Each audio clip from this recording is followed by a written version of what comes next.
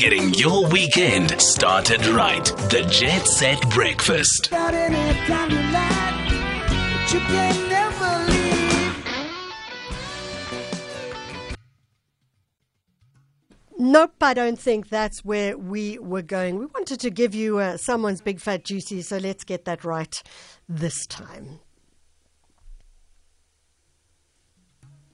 No, it's not going to happen. So we're going to move straight on. We're going to move to Petrolhead. It's 8:36. You are with SAFM 104 to 107. Don't forget, if you have any questions for Petrolhead, then now's the time to start cracking those through. Questions about cars, questions about travel and the like. You're welcome to WhatsApp us on 0614104107. You can also SMS us on 41391. Nico, you're on the couch with a cup of coffee. Good morning, Michelle. How are you? Well, I wanted to know, how are you? No, I'm 100%, or let's say 95%, or 98%. I really feel blessed. You know, I've come through this okay. A lot of people have, so yeah. I really feel strong and excited to talk about cars. Well, I'm relieved to hear that. So, Nico, what's going on in the world? So we're talking about the Honda Fit. Now, I don't know, have you ever heard of the Honda Fit? No. Have you heard of the Honda Jazz?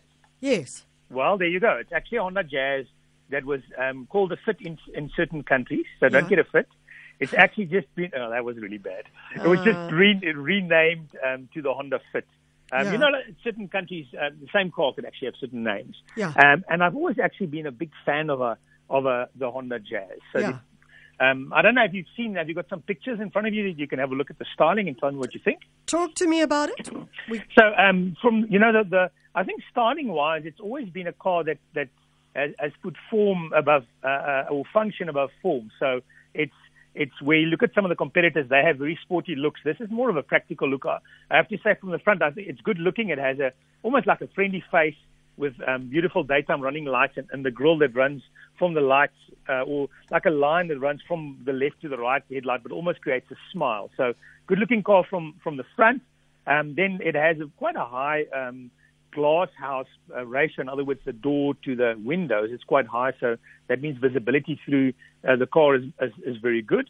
And also they've reduced the A-pillar, so that same with the front of the car has become visually smaller, so that the view, even though inside it's almost the design, let's say it's hidden, but the view out to the outside is very good from the inside. So when you're sitting inside, it's a nice airy place to be. So let's just get some clarity now. Is the Honda Fit in South Africa? Yes, the Honda Fit is in South Africa. It's available. You can go and buy it now. So basically, they've renamed the Jazz. So let's say it's the new Jazz that you can go and buy, but the new Jazz is now called the Honda Fit. Okay, we have to go to a break. But when we come back from the break, I'd like to hear from you. What are the huge differences? Are there any differences that you think, okay, this is an improvement, etc.? Okay. Cool. All things automotive with the Petrolhead, Nico Smit. We're talking about the Honda Fit, which was the Honda Jazz. Nico, you actually mentioned, and I know this about you, that you've always been a bit of a fan for the Honda Jazz. Yeah. What is it about the new one that you like, and do you think it's a good improvement? Yeah, so what really makes the one of the things that makes the Jazz quite practical is the way that the rear seats, for instance, work. So you can lift up where you're sitting, then you have a nice loading area. You can put the seats flat, then your boot space is actually quite big. So practically wise, that makes a lot of sense in the car. Also, the engine it has, it's a 1.5 litre. So what you're getting is a smaller engine with very, very good fuel consumption. And then it's also mated to a CVT gearbox, which tends to be more of a relaxed type gearbox.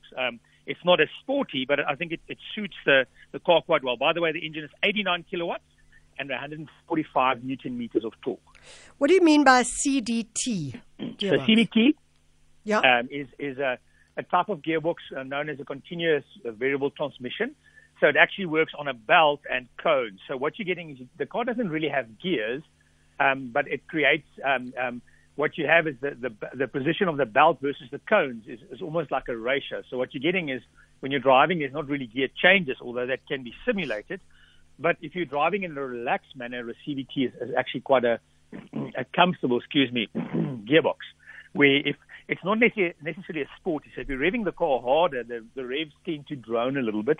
But I think most people that drive these CVTs tend to want a car that's more relaxed. So in that sense, I think it's a pretty good car. There's another combination that I really find interesting. I haven't driven it, and I'm looking forward to doing that, is actually there's a hybrid version of this Fit. EHEV. Now, normally how hybrid cars work is you have a petrol engine, and then you have an electric motor and a battery, and you can charge that at a wall socket, for instance, or there's a little bit of energy. Now, this works differently because that engine that the Honda has in the hybrid version, so that's the top of the range version, can actually work in 3 different ways. So you can have the battery effectively supplying. So in other words, let me take a step back.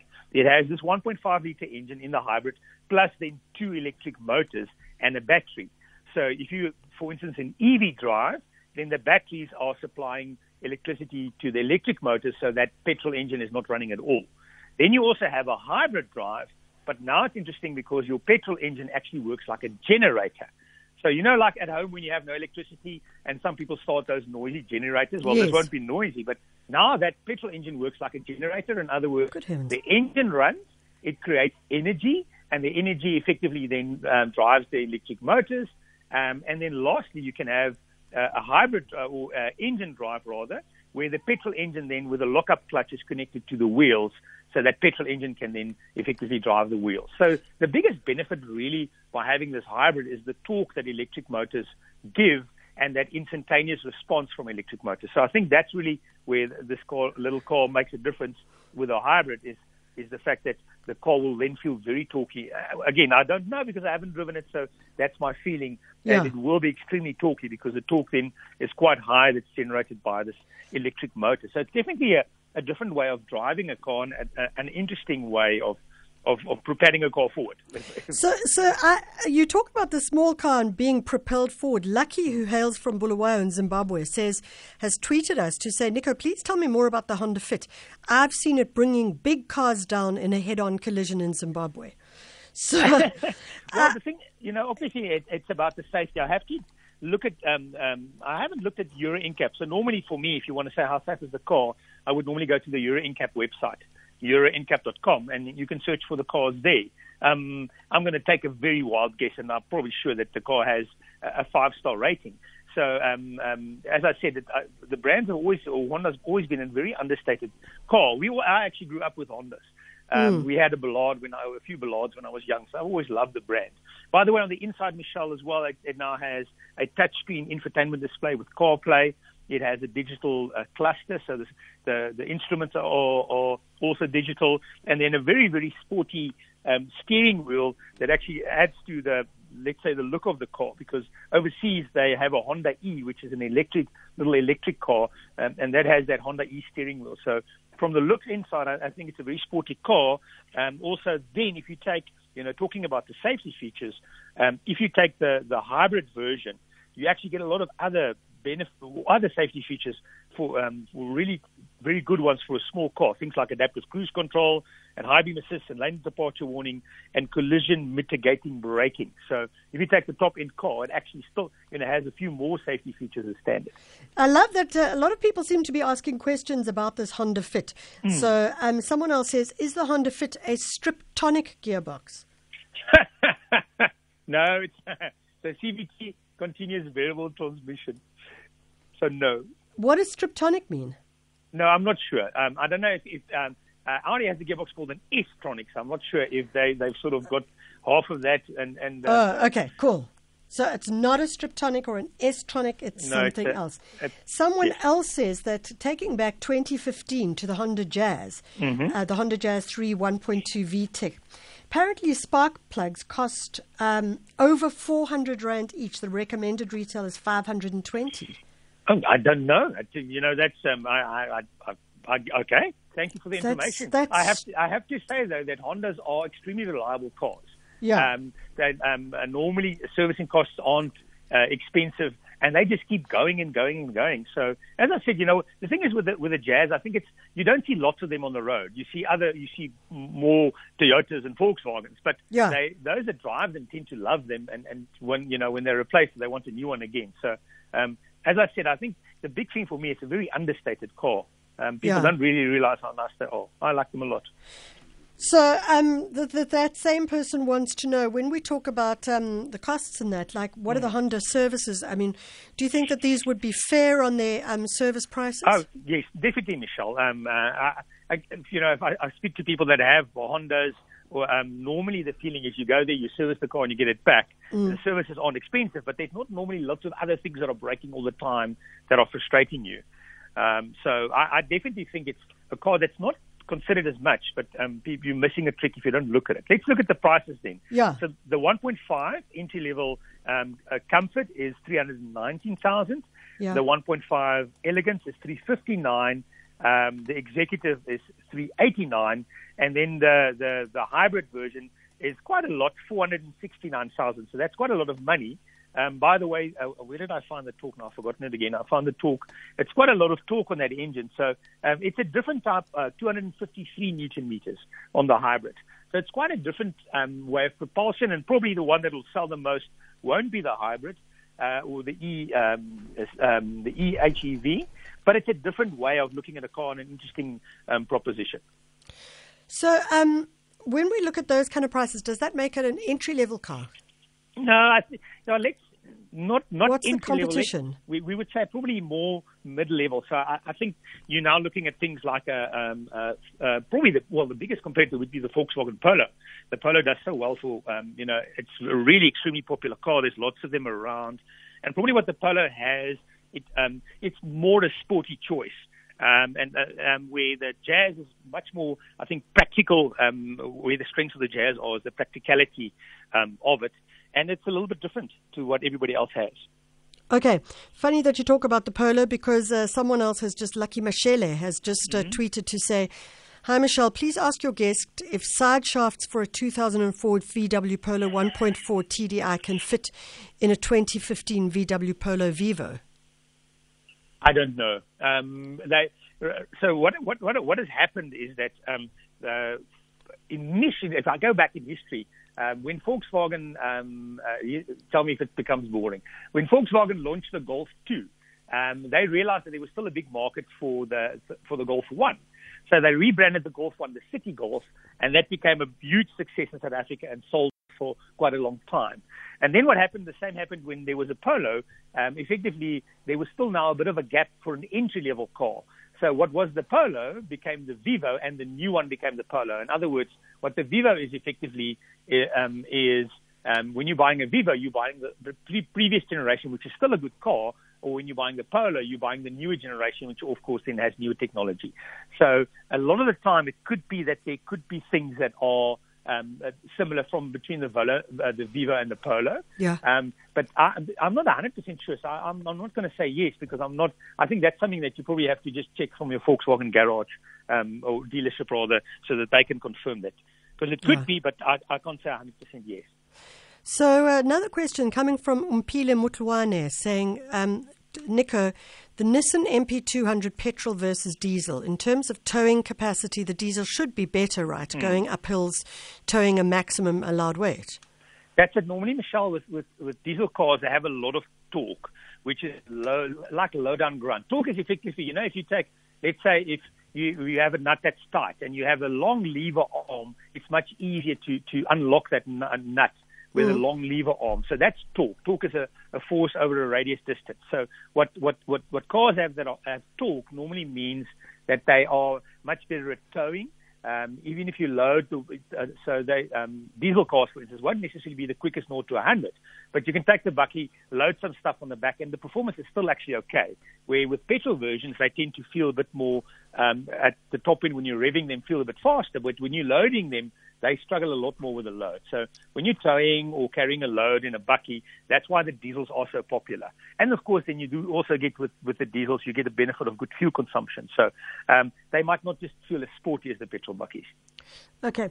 Did you say that the Honda was both diesel and petrol, or is it just... No, so the Fit is only a 1.5 petrol, so Honda doesn't really go into making diesel engines. So what their focus then would be a smaller 1.5 engine that's actually, quite efficient. Honda claims 5.5 liters per 100 kilometers.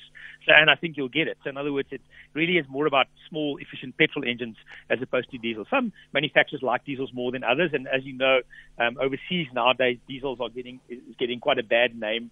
So not that I think it's necessary in South Africa. They're still quite popular. So it does depend on the country. And Japan normally tends to not really work as much on diesels. Okay. So you're going to rate this as a car that should be... Michelle, definitely. I think it's a car that is understated and that you should look at, if you're looking at this segment of car, you should go and drive it and consider it. So it's more left of field, but if you don't look at it, you're going to miss a trick. Someone says they had their Honda Civic stolen, and they want to know why not bring back the big tank. Was that what the Honda Civic was called? He says it's the best car. I don't know. It also in each country, certain cars are more popular than others.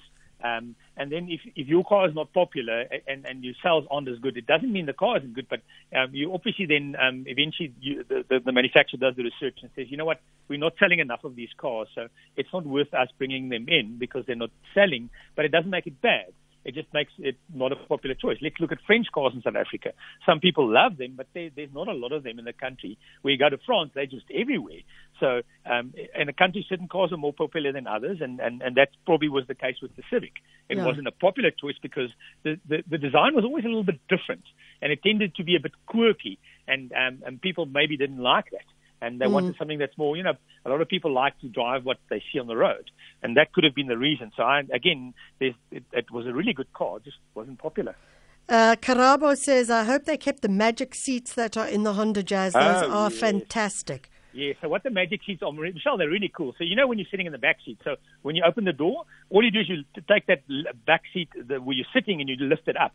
And suddenly, and that area is flat. So suddenly, if you lift both seats up, you have a nice area to load things into, or otherwise you just take the backrest and you fold it down and the whole load floor area is flat. So that also then makes it practical. So that's the thing that really, if you have families or kids or you're loading things in and out the car, really is a practical choice. We're talking about the new Honda Fit, which was the Honda Jazz. And it seems that we're talking Hondas and Nissans a lot. Someone also talking about the Nissan saying, can I put the Nissan NP200 diesel engine in a Nissan Sentra 97 model? Seems to me like people are really talking about shifting engines from one to the other. We hear that a lot, Michelle, don't we? Can I put this engine in that car? And the answer would be for me always the same. I would always worry because it might be, how do the fittings work? They're not exactly the same. So where does the engine mounts go? How well does that engine fit to the gearbox? Where does all the ancillaries go? Does it work exactly? So you sometimes are letting yourself open because it might seem that it might fit, but things don't work exactly like they should. So there's always going to be a chance when you do that, that it might not actually work out well. Chances are pretty, they can actually be pretty good.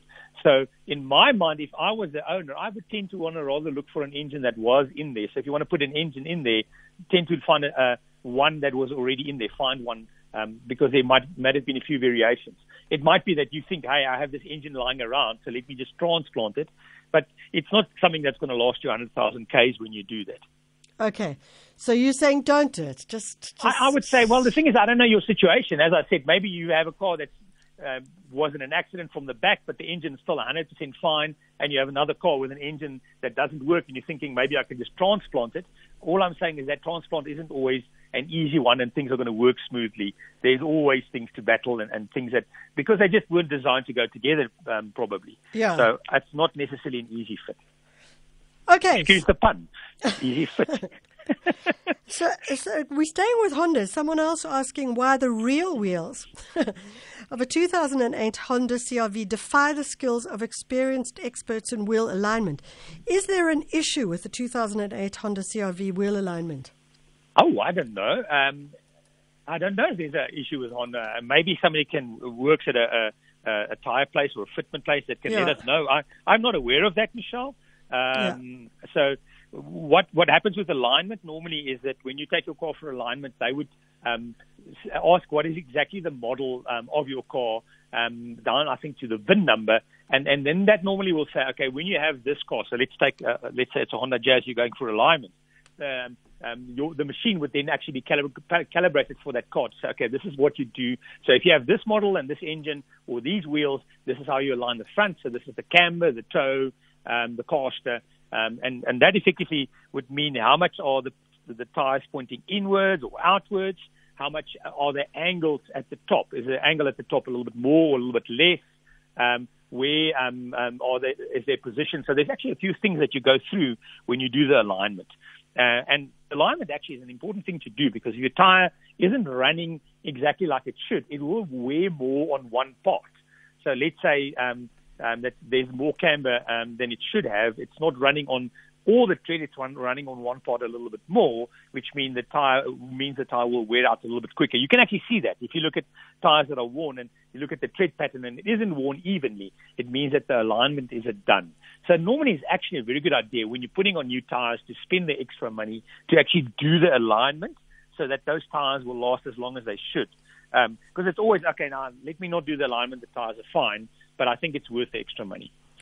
So there we go. If you're going to align, take that extra money and do it properly. Mm-hmm. Nico, that's about it for this week. What are you going to do today? Are you chilling? Are you looking after yourself still with, you have had COVID. How are you?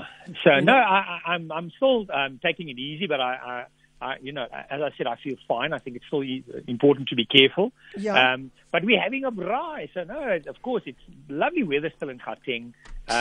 You know what's interesting, though, is I've lost a lot of taste. So all my taste isn't bad, but I just so much crave a nice piece of rump steak on a fire that's medium, but I have to say I probably have about 15% taste. So it's more about the feeling than really actually tasting the whole steak. But just having a braai outside is what I'm looking forward to. Oh, good. I hope you get to taste that steak on your braai, Nico. That's, if there's one thing I wish for you, it's may you have taste for your braai. Thank you.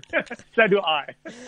That's Nico, our petrol head, and he is coming back again next week, same time.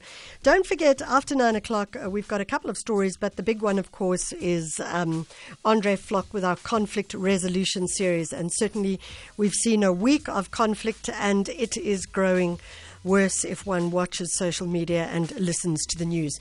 So if you've got any questions for Andre and you want to comment on what's been going on in the last week with regards to conflict and how one could consider resolving it, you're welcome to SMS us on 41391 or WhatsApp us on 0614104107. It's